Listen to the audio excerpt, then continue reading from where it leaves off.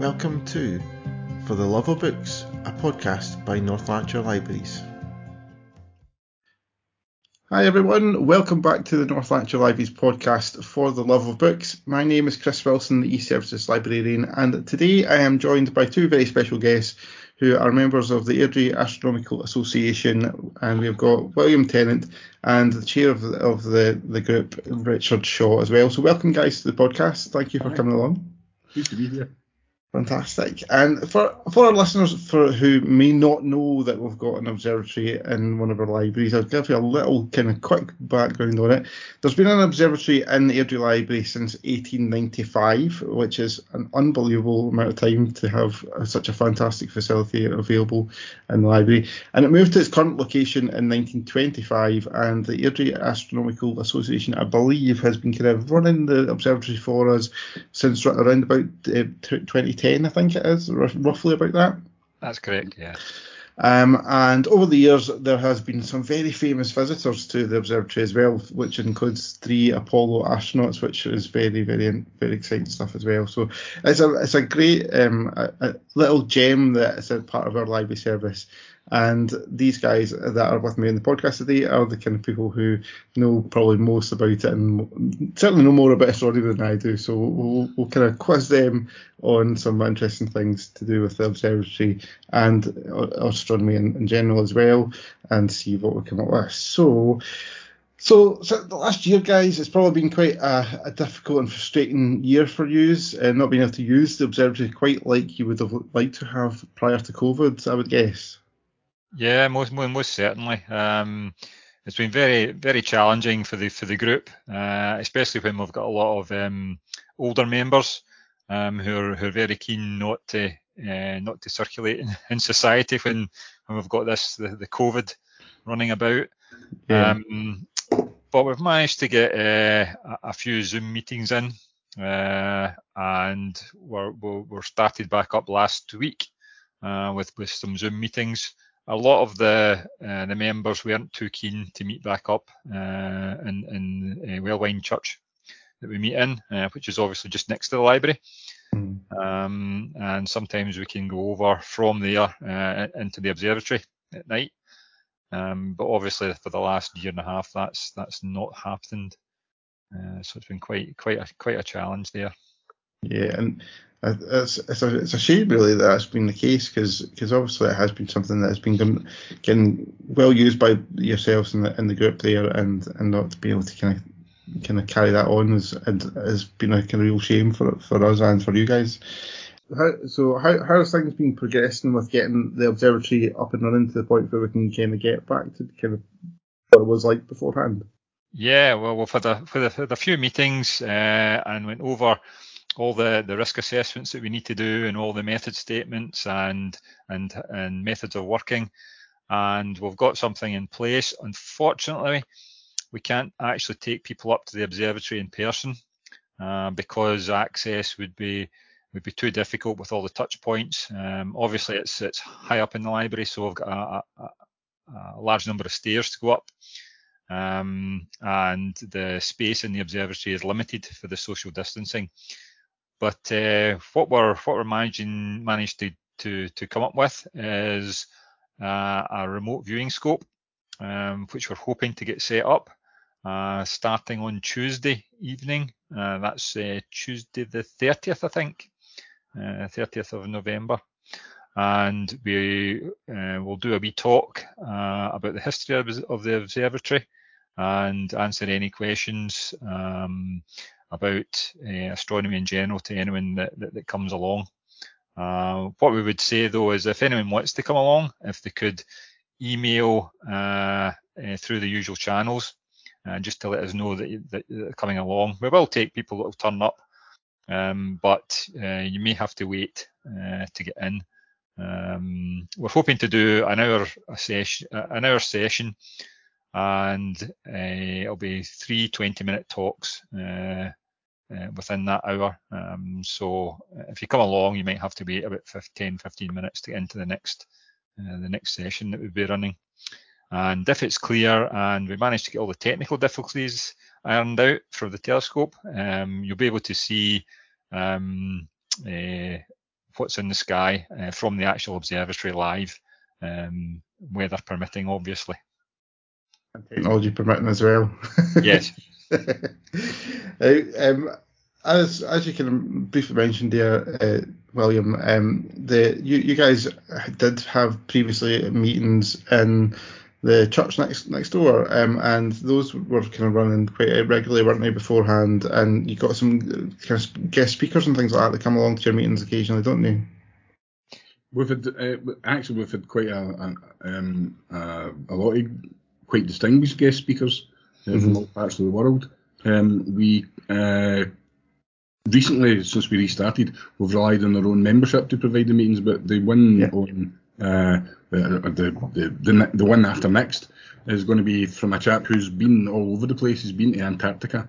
Wow. He apparently hails from Galloway, so he's kind of local but travelled.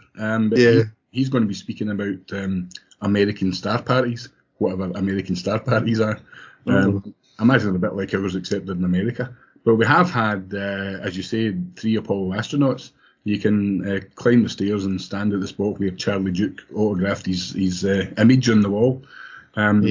People from Airdrie can actually stand where a man who stood on the moon stood without standing on the moon. We've put out an invitation to the new Royal astronomer, the Scottish Astronomer Royal, a lady called Professor Catherine Haymans. She hasn't replied yet, but I think she's probably quite busy. She's the successor to a previous Astronomer Royal who unfortunately passed away. But he was one of the speakers we had, and so we get people come in from all over the place talking about all sorts of obviously astronomy-related subjects. And I'll be quite honest, I've never heard a bad presentation. Some are more interesting than others because that's the nature of anything. But some of them have been really, really high quality. And occasionally we get the, not quite pyrotechnics, because I don't want to scare anybody think we're going to blow up the building. But actual demonstrations of things that make the science quite interesting. So yes, we've had plenty of famous speakers, and we hope to have plenty more.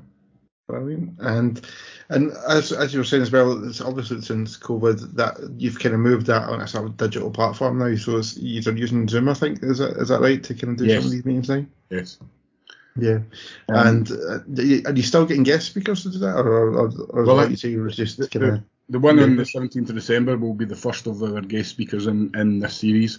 But an interesting comment somebody made to me was, see the people that we're wanting in as guest speakers, they do it by Zoom anyway. Some of them are university lecturers, and that's how they operate their professional lives. Yeah. So shouldn't it be a terrible hardship for them to come to our Zoom meetings and do what they do? So it's really the difficult part is the hard work part is finding somebody to come and do talks, because people are busy and they've got other things to do, and we don't get out enough in the world to find out where they all are. So we're kind of relying on our own members to either come and do the talks themselves, or to say, I heard this very interesting talk from so-and-so, maybe you can contact them. So word of mouth matters a great deal in that respect. So we'll be getting more external speakers simply because we can, and nowadays it should be easy. We might even be able to get people who come on from foreign universities from their own countries, because there's no technological reason why they can't come and speak to us. It'll be the middle of the night in Australia or wherever they happen to be. Yeah, that is the thing. That is one of the great things about the kind of using sort of Zoom meetings and things like that sort of stuff to do these things. It does widen the scope of people who can potentially get involved, and you can possibly get people from further afield who you would never necessarily been able to get, or would be unavailable, that might kind of be able to say, yeah, I can do that, and kind of get involved with a kind of digital meeting. So it does kind of open up opportunities as well, so which is good.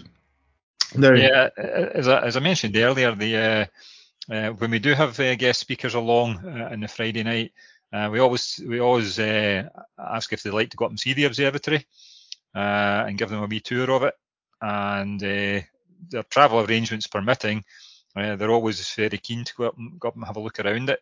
And they all mention how what a great asset it is, and what a great asset North Lanarkshire have got for outreach to people, and not just in astronomy, but in science in general, and engineering, which we also cover at the observatory, because of the optics of the telescope and the actual engineering of it as well, which a lot of people find quite interesting, other than the astronomy, which is quite unusual.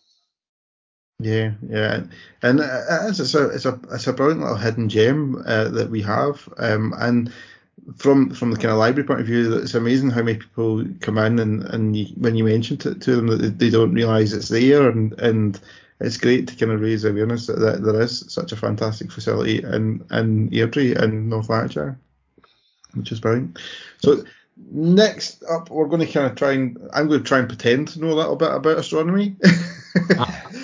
William did help me out a little bit with this part by sending me some topic headers for potential things to kind of talk about.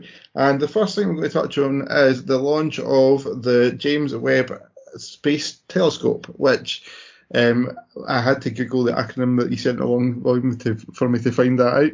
The astronomy world has been quite a bit excited about the forthcoming launch of the James Webb Space Telescope, which is happening next month in December. And I believe it's quite a kind of exciting time for the astronomy world for that to go up into space, isn't it, William? Yeah, it's been quite a journey for it. I think it was conceived in the 90s, if not before then, and they've been working on it for all this time. A lot of money and a lot of delays. But they're almost ready to go, and I'm not sure if it was in the news too much, but they were loading it onto the spacecraft, and a bracket failed, and it got a bit of a jolt, so it was delayed even further. It was supposed to be launching in the 18th, but they had to move it to the 22nd to check everything out. So fingers crossed and everything else crossed that it will go up successfully, and it will all be deployed. As I said, it's a lot of money to put in all your eggs in one basket, but the scientists are keen to see what it will produce. Maybe Richard can highlight a wee bit of what it's destined to do. Well, quite apart from the technical and mechanical and engineering challenges, which have been immense, because there's something like 340 potential failure points in its deployment. It's going to be doing something that we've never been able to do before. It's the replacement, essentially, for the Hubble Space Telescope. As William said, it was conceived actually in the 1990s, but the original proposal went in, and I think it was 1995, with a view to launching it in 2007. It has been delayed and delayed and delayed and delayed, and the costs have gone up and up and up and up. It's costing $9.8 billion. So thank you very much to the American taxpayer. But we've been patient about it. But it's what it's going to be able to see, because not only is it larger than the Hubble Space Telescope, it's able to see light in the infrared. The infrared light from stars doesn't really reach the surface of the Earth because of the atmosphere. And the Hubble Space Telescope doesn't have the instruments to observe in the infrared. But the infrared is where you'll see all sorts of things that we've never been able to see before, including, hopefully, we'll be able to see the earliest galaxies. When they were first formed 13 point something billion years ago, potentially. We'll also be able to examine the atmospheres of exoplanets as those exoplanets pass across the front of their parent stars. We're hoping that we'll be able to detect enough of the starlight that will be able to tell us what the chemistry of the atmospheres of those exoplanets is, which is, I think, quite astonishing, because exoplanets were science fiction 10 years ago, and now they're kind of ordinary. We also hope to see stars being formed inside dust clouds, because infrared light passes through the dust clouds that ordinary light doesn't. So we're hoping to see very young stars being formed, or even stars that are not yet stars being formed in these dust clouds, and sorts of things like that. And the point is that whenever we've set up new instruments to go and look at things, we've found things we didn't expect to see. So there are things that we hope we're going to see, but we've no idea what they are. So many things that are potentially just going to appear that we didn't expect and we didn't predict. So it's going to really make a big change to our understanding of the universe and how it formed and how it's operating at the moment. And that's just a fraction of what it will be able to do. Fantastic. I mean, I mean, being someone who doesn't know much about astronomy myself, I didn't realise it was such a long project that has been going on for quite so long. That's quite amazing. And I did hear about the delay that's kind of happened recently, then about the kind of and it just said an incident on the on the website that I found. So it's interesting to hear that it's a bracket that failed on it. So there you go. And I'm sure after all this time they won't mind kind of waiting just another few days to hopefully kind of get it sorted and up into space. So the other exciting thing that I saw recently in the news, which was it sounded all a bit Hollywoody for me to be kind of seeing, was the NASA Space Start mission, which sounds absolutely amazing, and which is basically that they're planning on launching a spacecraft into space, and they're actually going to, it's basically the first asteroid defense system mission, where they're going to basically crash it into an asteroid to hopefully knock it off course, and in case of obviously anything like that coming close to Earth. So have you guys heard any more about that? Like, you kind of shared a bit more kind of professional information about it than my explanation. Yeah, it's a really interesting mission, and it's something that you see occasionally in the news regarding asteroids. In the astronomy circles, a number of years ago, probably in the 70s and 80s, asteroids were seen as a bit of a nuisance because there were small points of light that were whizzing about the sky that nobody could really be bothered about. But over the years, they were more and more discovered. So somebody thought, well, hang on a minute, all these things are whizzing about all round about us in various sizes. What's the chances of one of them hitting us? Because we get loads of meteorites hitting the Earth every day. Very, very small grains of dust. That's the shooting stars that you can see in the sky at night if you're fortunate to go out. And you see occasionally, I think the last major one was in Russia. And you've seen all the damage that did when it exploded over. And nowadays we have all these webcams and dash cams, and these pick all these surprise happenings and can show people what they're actually like. So with that in mind, the science community over the years have thought, well, if we find one and it's heading straight to the Earth, what are we going to do about it? How are we going to save mankind? So this has been a few years in the making, and it's testing out how we might be able to nudge an asteroid and redirect it away from the Earth. So we'll be sending up the probe, and it'll launch a small projectile, and it'll crash into not the asteroid, but a moon of the asteroid. All right. Because the asteroid it's going to is called now I'd written that down somewhere because I couldn't quite remember it. It's called Didymos, and the small moon around the asteroid is called Dimorphos, and it's actually going to hit Dimorphos, and they're going to measure the orbit of Dimorphos and see if it changes after it's been hit, so that they can find out if it is a possibility of changing the direction of an asteroid. Now, Didymos, the main asteroid, is 390 meters in diameter, and Dimorphos, the smaller moon of it, is 85 meters thereabouts in diameter. So it's quite small by astronomical standards. If Didymos hit the Earth, it would be probably quite a country-destroying event. Wow. If Dimorphos hit, it probably wouldn't be that too bad, depending on where it hit and if it breaks up. The thing about asteroids is that there's two main kinds. There's very rocky ones and there's very metallic ones, which contain a lot of metal. And the metal ones present the most danger to the Earth because they tend not to break up. They tend to be more solid, and as they come in and heat up, they melt. Whereas rocky asteroids or meteorites tend to break up and disperse quite easily. So fortunately for us, metallic asteroids only make up about 20% of all asteroids.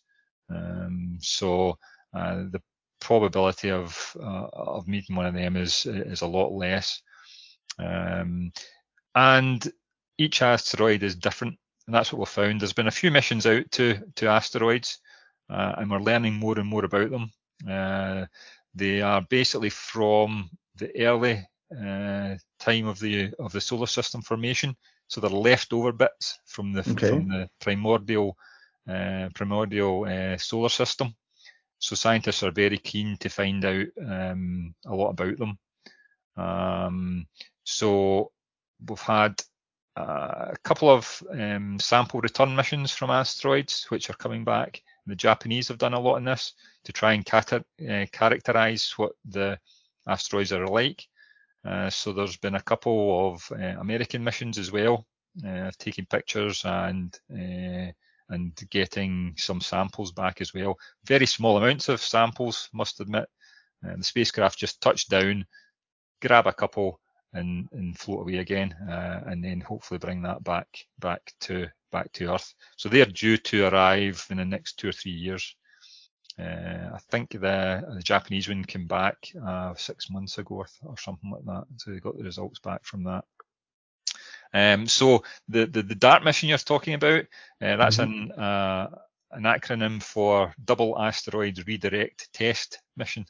Right, so that's what the DART stands for. And on board there is a small cube satellite, which has been provided by the Italian Space Agency. And what it's going to do is just before the impact, it will be let loose, and it'll actually photograph the impact and what happens after the impact. CubeSats are small satellites. You've probably seen them on the television and in the news. And they allow companies to have a satellite for a very low cost. They're about 200 millimeters square, something like that. And they can be launched in, and they have their own propulsion system and own wee cameras or sensors or whatever. They don't last very long. They don't have much propulsion, if any. But they are very, very low cost. And the space agencies have been using these a lot on missions as ride-alongs to the main mission that they can deploy. Sort of like a drone, if you like. Yeah. A small drone that can go out and see things from a different perspective.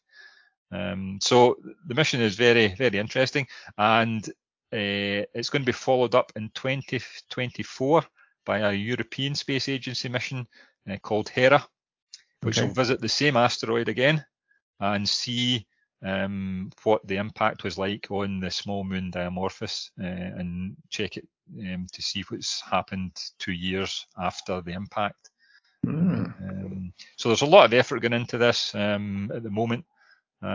So it's good to know that we're in safe hands and we're working towards a solution.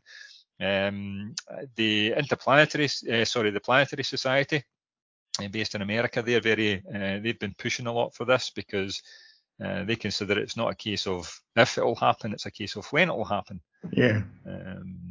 And the United Nations have actually got designated a day, the 30th of June, which is International Asteroid Day.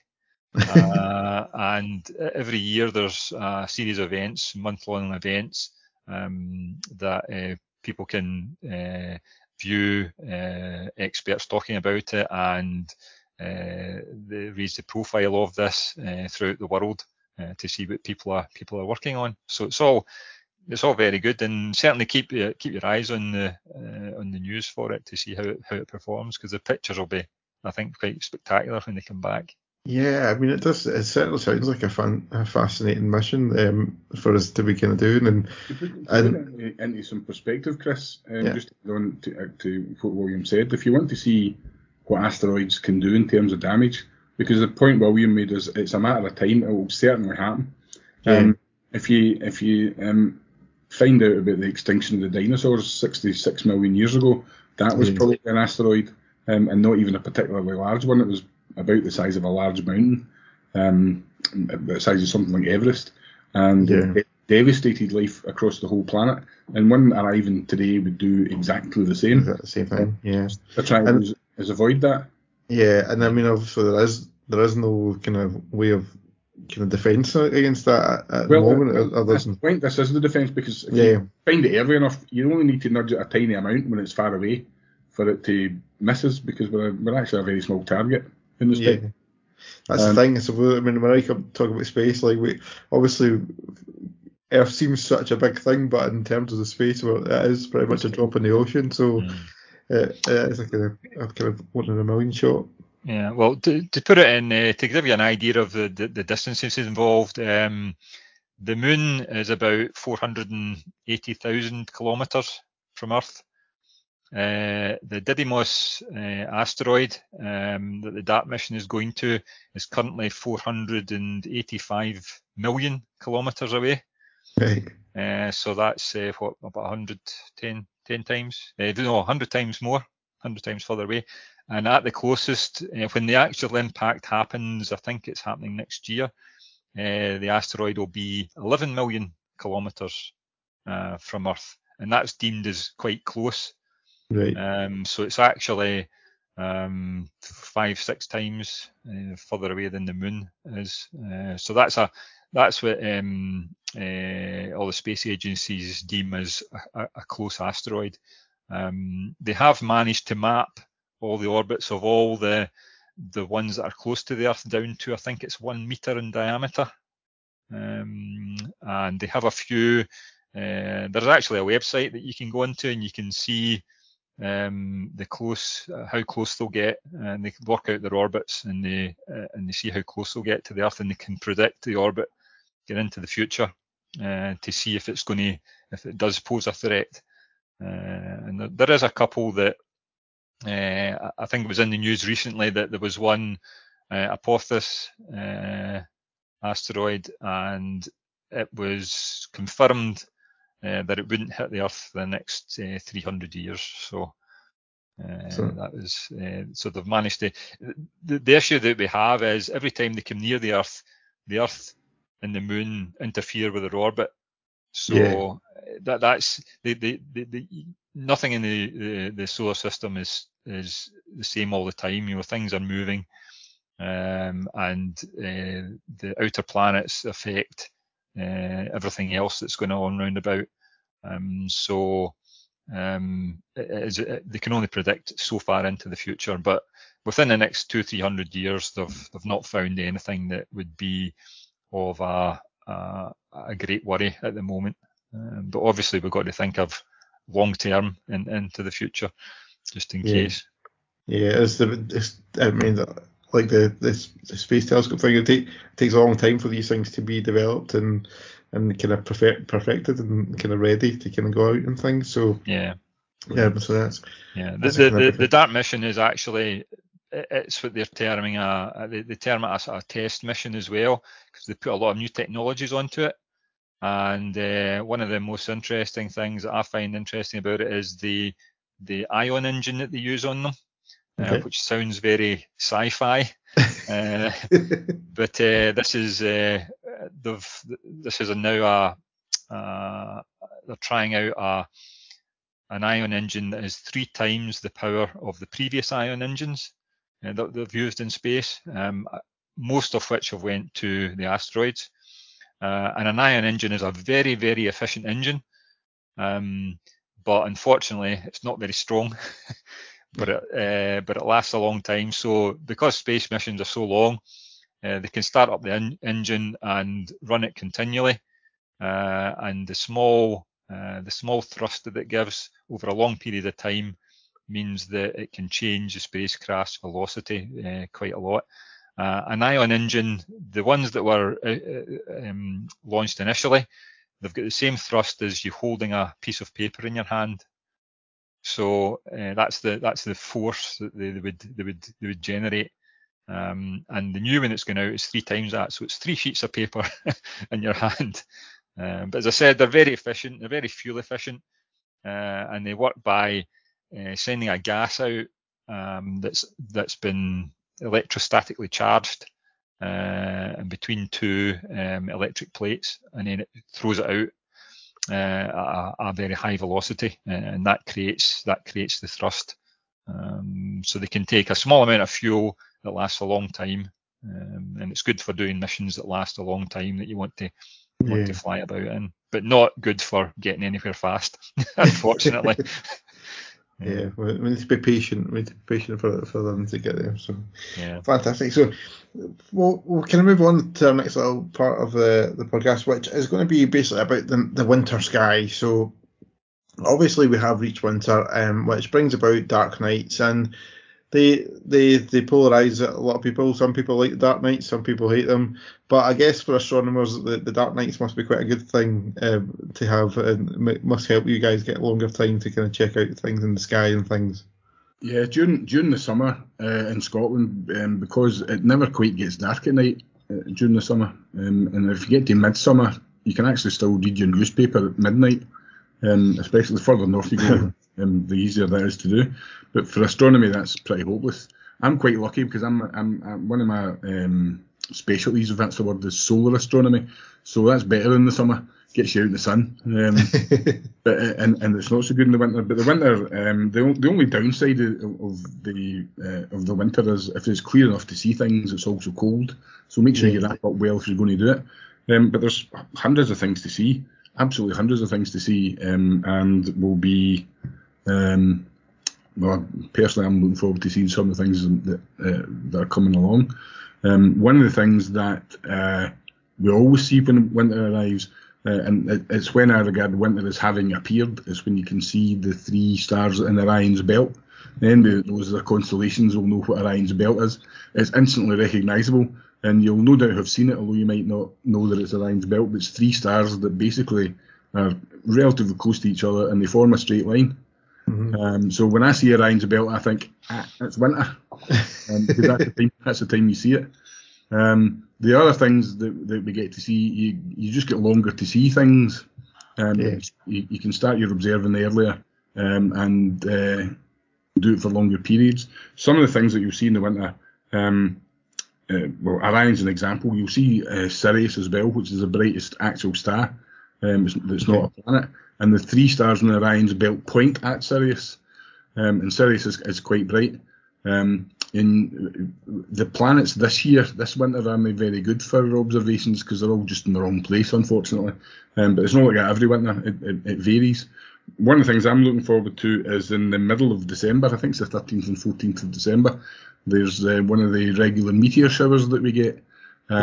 This one's called the Geminids, and it's called the Geminids because it appears to come from the constellation Gemini. It comes from that direction. Basically, when that's going on, people think a meteor shower is going to look up and see hundreds and hundreds and hundreds. You don't. But the truth of it is, if you just lie down and look up at the sky for a couple of minutes, you're almost certainly going to see a shooting star. And when you've seen one, it doesn't make it boring when you see the second. They don't make it like exciting. They're just something to see. They're a wee bit like William was talking about earlier, and they're usually the remnants of comet tails that we're passing through. And they're usually very tiny and they burn up in the atmosphere. But you do get sometimes ones that split up in the atmosphere, or ones that burn a slightly different colour. You even occasionally get ones that make a bang. They're very rare. I'm probably happy that they're very rare. I'm really quite looking forward to that. The other thing, but looking at the night sky, is the moon. The moon itself is a source of fascination for everybody. I'm sure everybody's at some time looked up at the moon and went, wow, look at that. The full moon, I've got the date written down, it's the 19th of December is the full moon. But what people tend not to recognise is if Santa brings you a telescope, you don't want to look at the full moon through your telescope, because what you just get is the moon reflecting light almost straight back at you. What you want is the half moon. Technically, it's called a quarter moon. But what you get then is the shadows created by the craters and the mountains being cast on the moon, and it makes it look much more three-dimensional, makes it much more interesting. So if Santa's been nice to you in bringing a telescope, don't look at the full moon, look at the half moon, because it's just more interesting to see. The full moon's interesting as well, but it's better to see it that way. There's a top tip for anyone who might be picking up a telescope for Christmas this year. There you go. You can also see the moon through binoculars quite well. And binoculars are people often say is, what should I get for the first telescope? And the answer generally is, don't get a first telescope, get a pair of binoculars. A, they're cheaper. B, if you decide you're no interested, you can use them for something else. Yeah. And the thing about it is, you can look at quite a lot of things and see them. You just see them better, because what the binoculars are for. There's a group of stars called the Pleiades, and the Pleiades is literally a genuine group of stars, and they're all relatively young stars, but they're very hot, which is why they're blue. And if you look at them with the naked eye, you probably would see, on a good night, you'll see 7 or 8 or 9. If you look at them with a pair of binoculars, you'll see 20 or 30 or 40. If you look at them with a good telescope, you'll see hundreds, because there's hundreds of them. Wow. And that's kind of the differences. But even as a naked eye object on a clear night, the Pleiades are quite fascinating, because you can see the stars within. They look wispy because they're within the clouds. The other thing you can see with a naked eye, the furthest naked eye object on a very clear night, if you know where to look, is the Andromeda Galaxy. It's 200 million light years away. And it's a galaxy quite similar to ours, and it's apparently moving towards us, although some people dispute that. It might be moving away from us. But it's hard to go out there and check. But the light came from that 200 million years ago, before there were even dinosaurs. Yeah. So they're just fascinating things to see. But bear in mind, you don't need a telescope to do astronomy. Start with the naked eye and a wee map that says this is how you find the stars you're looking for. Fantastic. So that's where I would begin. So, but look out for the Geminids, look out for the moon. The moon's always fun and fascinating. I will add that if you do get a telescope or binoculars, never, ever, ever, ever look at the sun directly through them, because it will permanently damage your eyesight, and you don't want that. That's a big no-no. Even I know that one. Good. Well, have you got anything that you're looking forward to seeing this winter in the skies? Yeah. Well, so if from Airdrie, if you get into an area where you can see the horizon, and if you look south, just after sunset, next week and the week after, you'll probably be able to pick up Venus very low in the sky just after sunset. So where you see the sun setting, it'll be, if you're looking at the sun setting, it would be slightly around to the left of that. You should see a bright star near the horizon, and that'll be Venus. And then if you go up from that about 45 degrees, 30 degrees angle, you come to Saturn. And then if you go up a wee bit further, you'll come to Jupiter. So you should see, if you look in that general direction after sunset, south, southwest, they're both of them are quite low in the sky at the moment. Jupiter's quite high, but there are 3 bright objects in the sky, and there's not much at that time. Just after sunset, but half an hour after sunset, there's not a lot of stars that are out at that time. You will see those will stand out, and that's one we get most questions asked about is Venus. It's quite low now. So it's not as bright as it would be normally, but it's the third brightest object in the sky usually. So that's you'll notice, if you look at them, you'll notice that they don't twinkle. That's what gives them away from a normal star, because they're not actually points of light. They've actually got an area. If you look through a pair of binoculars, you should be able to see the disk of Jupiter. And might catch the phases of Venus. You might see it as a crescent, because it's obviously nearer the sun than us.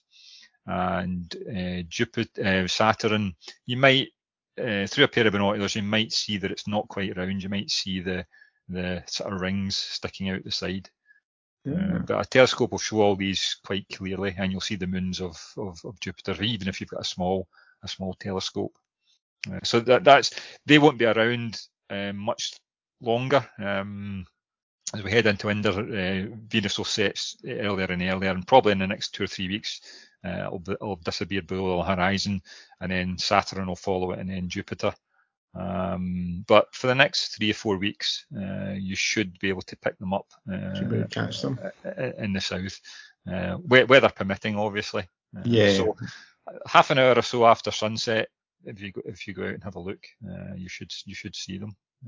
So that they are quite interesting to have a look at, even with the naked eye, especially when they're so close and you see them in the field of view. They do look quite impressive. And it's I was out in the park the other day there, and there was a family, and they were a bit in front of me, and I noticed the teenage daughter. She looked up and she started pointing, because the three of them were quite clear, and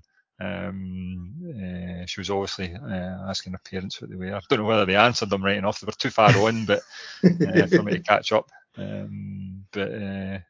Yeah, so people are when you look up, it's quite interesting. Certainly get out, try and get away from streetlights. That's another thing. So the things that Richard were mentioning there, the darker the sky, the more you'll see. And the Andromeda galaxy is, if you get a dark enough sky and you get your eyes adjusted to the dark, then it can look quite spectacular. And you can notice this fuzz, and once it's pointed out to you, you go, oh yeah, I see that. So that's quite interesting. Fantastic. Yeah, I mean, when you do get to kind of see kind of the stars in the sky and things like that, it can be quite spectacular to see you just like from the naked eye, and kind of, it would be fantastic to see them a bit closer up. And if that teenage girl that you saw in the park happens to be listening, there you go. You've got an explanation for it. If your mum and dad couldn't tell you what it was, so hopefully that explains it. Now, a wee thing about Venus, just before you move on, and it won't happen. It isn't happening now, but it's sometimes it's bright enough that you can see it during the day. All right. And it just appears a tiny wee white dot in whichever part of the sky it needs to be at. Because I remember once when I was at school that happened. Venus was very bright, and the police were getting phone calls about there's weird flying objects. No, that's Venus, and things like that. But this particular day I was in physics as it happened, and I looked out the window, and because it wasn't very interesting, and thought, what's that? And I realised it was Venus. And I get into trouble with the teacher going, what are you staring at is Venus. It can't be Venus. Can't see Venus in daylight. Yes, you can. And the whole class is, well, I can't see it. It's just there. And it must be, it's not moving. So it's not an aeroplane. So it occasionally does do that. This, unfortunately, isn't one of those times. But Venus is fascinating as well for a whole set of other reasons. Fantastic. So the next thing that I thought we would touch on a little bit was that there has been recently quite a lot of solar storms in the sky, which has led to the auroras and things in the sky as well, which has been visible from Scotland, hasn't it? It would have been visible from Scotland. It would have been visible from Scotland if you could get rid of the clouds. Scotland is always the clouds, as Williams several times said, weather permitting. We're in the process of entering into what's called the solar maximum. The sun goes through cycles approximately 11 years long, where the number of sunspots and the activity on the surface increases and decreases. So it's been very quiet for the last wee while, and it's now probably about a year or so into the next solar maximum. So there have been more sunspots. There are more things to see going on round about the sun. But what we got in October was something just a wee bit special. What we saw were two things. There were some solar flares. Now, solar flares are radiation. They're gamma rays and X-rays. And they travel, as gamma rays and X-rays do, they travel at the speed of light. So they arrive on the Earth about 8.5 minutes after they leave the sun. They're not dangerous to the people on the surface because the atmosphere screens them out, but they are dangerous to people on the space station or if we ever have them on the moon. or just up in space where they don't have the atmosphere to protect them. But solar flares are sometimes accompanied by something called a coronal mass ejection. Not a very easy name, doesn't it exactly roll off the tongue? So we call them a CME. And a CME is a mass of billions of tons of charged particles, protons and electrons, and they don't travel at the speed of light, so they take 2 or 3 days to arrive here. But they pose a serious risk to electronics, particularly up in space where there's no atmosphere to stop them, or more exactly, the magnetic field protects us from them. But they can fry your computer. And you might not realise this, but they can fry the computer that starts your car, because when you turn the ignition in your car, it doesn't actually tell the engine, it tells the computer to tell the engine. Yeah. So a very serious one could cause really very major problems for us. There was an event, I think in the 1980s, where a large part of Canada was blacked out by a solar storm, because the electricity infrastructure was basically fried for several days. Because this happened. But the nice thing we get to see is the aurora, if the weather lets you.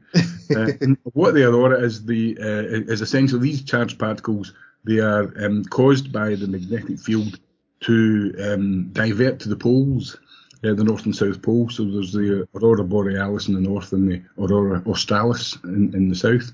And these charged particles then collide with oxygen and nitrogen atoms in the atmosphere, the upper atmosphere, and that causes these atoms to emit light. The main colour is green, and that's when they react with the oxygen. But there's also red and blues and sometimes purples and other colours as well. I've never seen an aurora, and it's very firmly on my bucket list.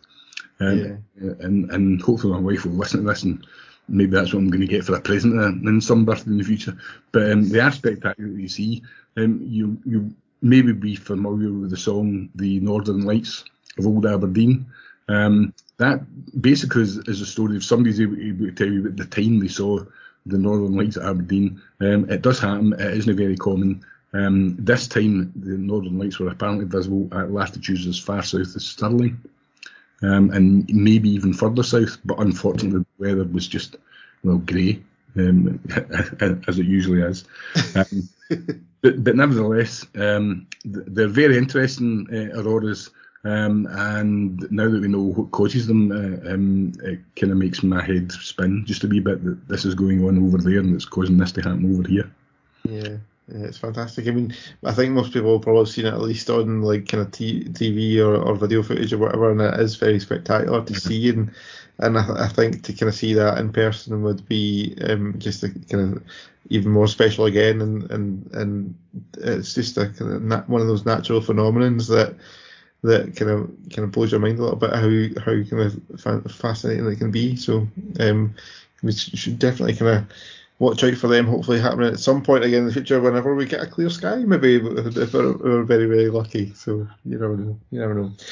Right, guys, this is usually a book podcast, so I'm not going to let you guys escape without talking a little bit about books as well. And so as much as it's fun about talking about our very historic observatory, let's see what you guys have been reading as well. And feel free to talk about books as well that are astronomy related to as well, because those are books too, if it happens to be, or if it is any kind of normal fiction books or whatever, feel free to talk about them. So, William, what pages have you been turning recently? Well, I've because of my interest in the asteroids and the meteorites, I read a book which was just released called Meteorite, and it was written by a guy called Tim Gregory. And it's an excellent book. He's a science communicator. I think he's actually a chemist by profession, and he works. I think he works down in the nuclear reactor down at Sellafield. Okay. He's been on a number of programs, as a science communicator, and he's written a book about meteorites. And as I mentioned before, these come mostly from asteroids. We get the ones from the comets, but But his book also extends into why we do science and the benefits that come out of doing pure science. Things that people might not necessarily think of being useful for humanity. It doesn't result in a new phone or something like that. Yeah. But he's got a lot of examples of where pure science led to quite remarkable finds, all in relation to scientists studying meteorites and asteroids and trying to find out more about them and analysing them. And it's certainly, I would recommend it, and it's not a scientific read. Anyone would be able to understand it, and I certainly learned a few things from it. One of the questions, I'll not tell you the answer to it, but if you actually think about how do they know how old things are in the solar system, it explains that very well. And if you think about that, how do we know how old the solar system is, and how bits when you hear, well, the moon is X billion years old and Mars is Y billion years old, how do they know that? And explains it all very well. So that's one to have a wee look at if you're wanting to broaden your understanding of that. And one of the other ones I listened to was reading. It's a very geeky book, but there's a lot of people that write about the space missions, and I'm reading one about the engineering of the Mars Curiosity rover, and it's by Emily Lakdawala, an American author. She worked for the Planetary Society for a while, and she's done a lot of books for education as well, but it's more of a geeky book, and it goes into the actual engineering of the Mars rover and everything that went into that. Not for a light read, but certainly very interesting. And I think there's a wee bit of the politics in it as well, as to how these missions get off the ground and funded and things like that. So it's all quite interesting to see that. Sounds good. Yeah. Fantastic. And what about yourself, Richard? Well, I've got a couple of books as well. The first of them is a book called 16 Million Degrees by Professor Lucy Green. Now, Professor Lucy Green is a professional astronomer. She occasionally appears on programmes like The Sky at Night and Horizon. And her area of speciality is the sun.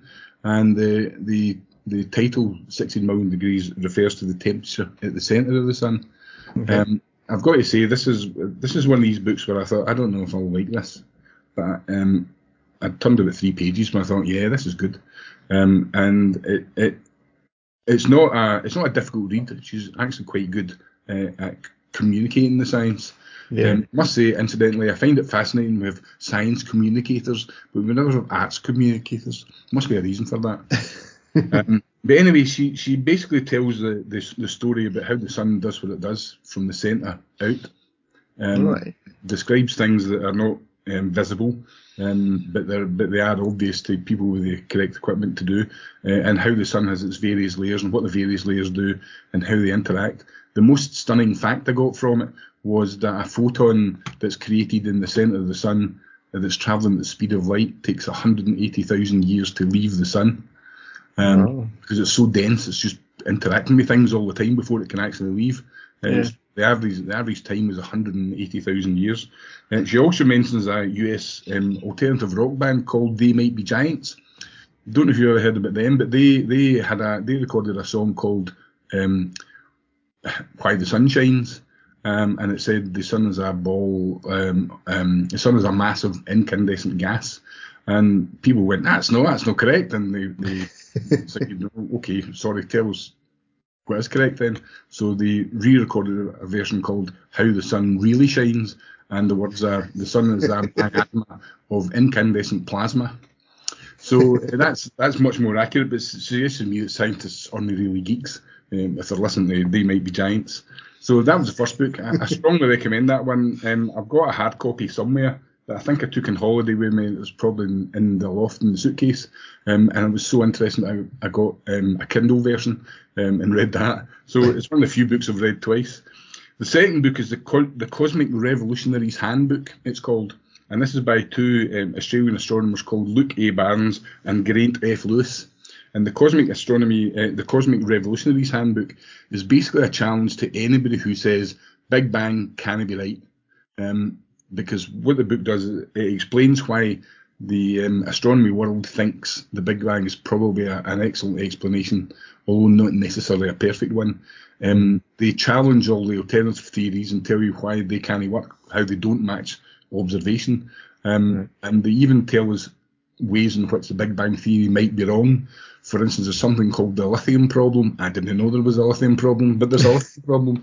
And they describe it and why that's not been solved. So even for people who are not convinced by the Big Bang theory, it gives them an opportunity to say, well, I've got a better idea. So if they have a better idea, here are the things that you need to overcome in order to make your idea acceptable. That's really the basis of the book. But again, it's not a difficult read. It does get a wee bit technical sometimes because of the nature of the subject, but they avoid, I'm glad to say, mathematical aspects because that always throws me off. Maths just makes me bored. It's not that I can't do maths. I just go, oh, that's maths. Keep it away. But they're both quite good authors. They've told a very interesting and convincing story, and they do take into account the alternatives that other people might seriously propose. They don't go with the world as a disc supported by elephants standing on a big giant turtle. That's the kind of thing they can't do. So you need to be scientific, but if you want to try to shoot down the Big Bang Theory, go to that book. Fantastic. That's some fantastic, really good recommendations there for some scientific books. And thank you very much, guys. That's the end of my questions, really, for you guys. So it's been really great insight into astronomy and getting some background into some of the kind of big things that are happening in the science world, and your kind of experience of using the observatory as well. So thank you very much for that, guys. Just before we finish up, I'll give you a little bit of a rundown on some of the things that are happening with the library service in the near future. And the big thing that's really coming up for us is Winterfest, which I think you guys are kind of involved in. I think you guys are coming along to Winterfest. We're turning up with we'll refer to it as a stall, but I'm not sure that's quite the right word. Partly depending on the weather, we're hoping that we'll have some things to show people. But the point about it is the last time we did anything like that, when I attended, the number of people who came and said, I didn't know there was an observatory in Airdrie, is just astonishing. So we'll be there on the 4th. Fantastic. So it's on Saturday the 4th of December. It's going to be at Summerlee, and the library service have arranged various activities to go on at the museum. There will be a couple of authors appearing, David McPhail, a children's author, and a local author called David McClure. And also, if you like dogs, there are also going to be therapeutes there as well, which you can come along and see the lovely therapeutics dogs as well. And of course, the lovely guys from the Airdrie Astronomical Association as well, amongst loads of various other things. Because it is at Summerlee, you do need to book a ticket to either go to Summerlee or to book for one of the bookable events as well to get access. So you can do that on the website, and you can find all the information about it at www.culturenl.co.uk/winterfest. So you'll find out everything there you need to know to get into the museum. And that's pretty much all for now, guys, for us. If you have enjoyed this podcast, do leave us some feedback on our hashtag FLB podcast, or by dropping us a little email at librarypodcast@northland.co.uk, and we'll be back again soon for another episode. So thank you for listening. Bye, guys.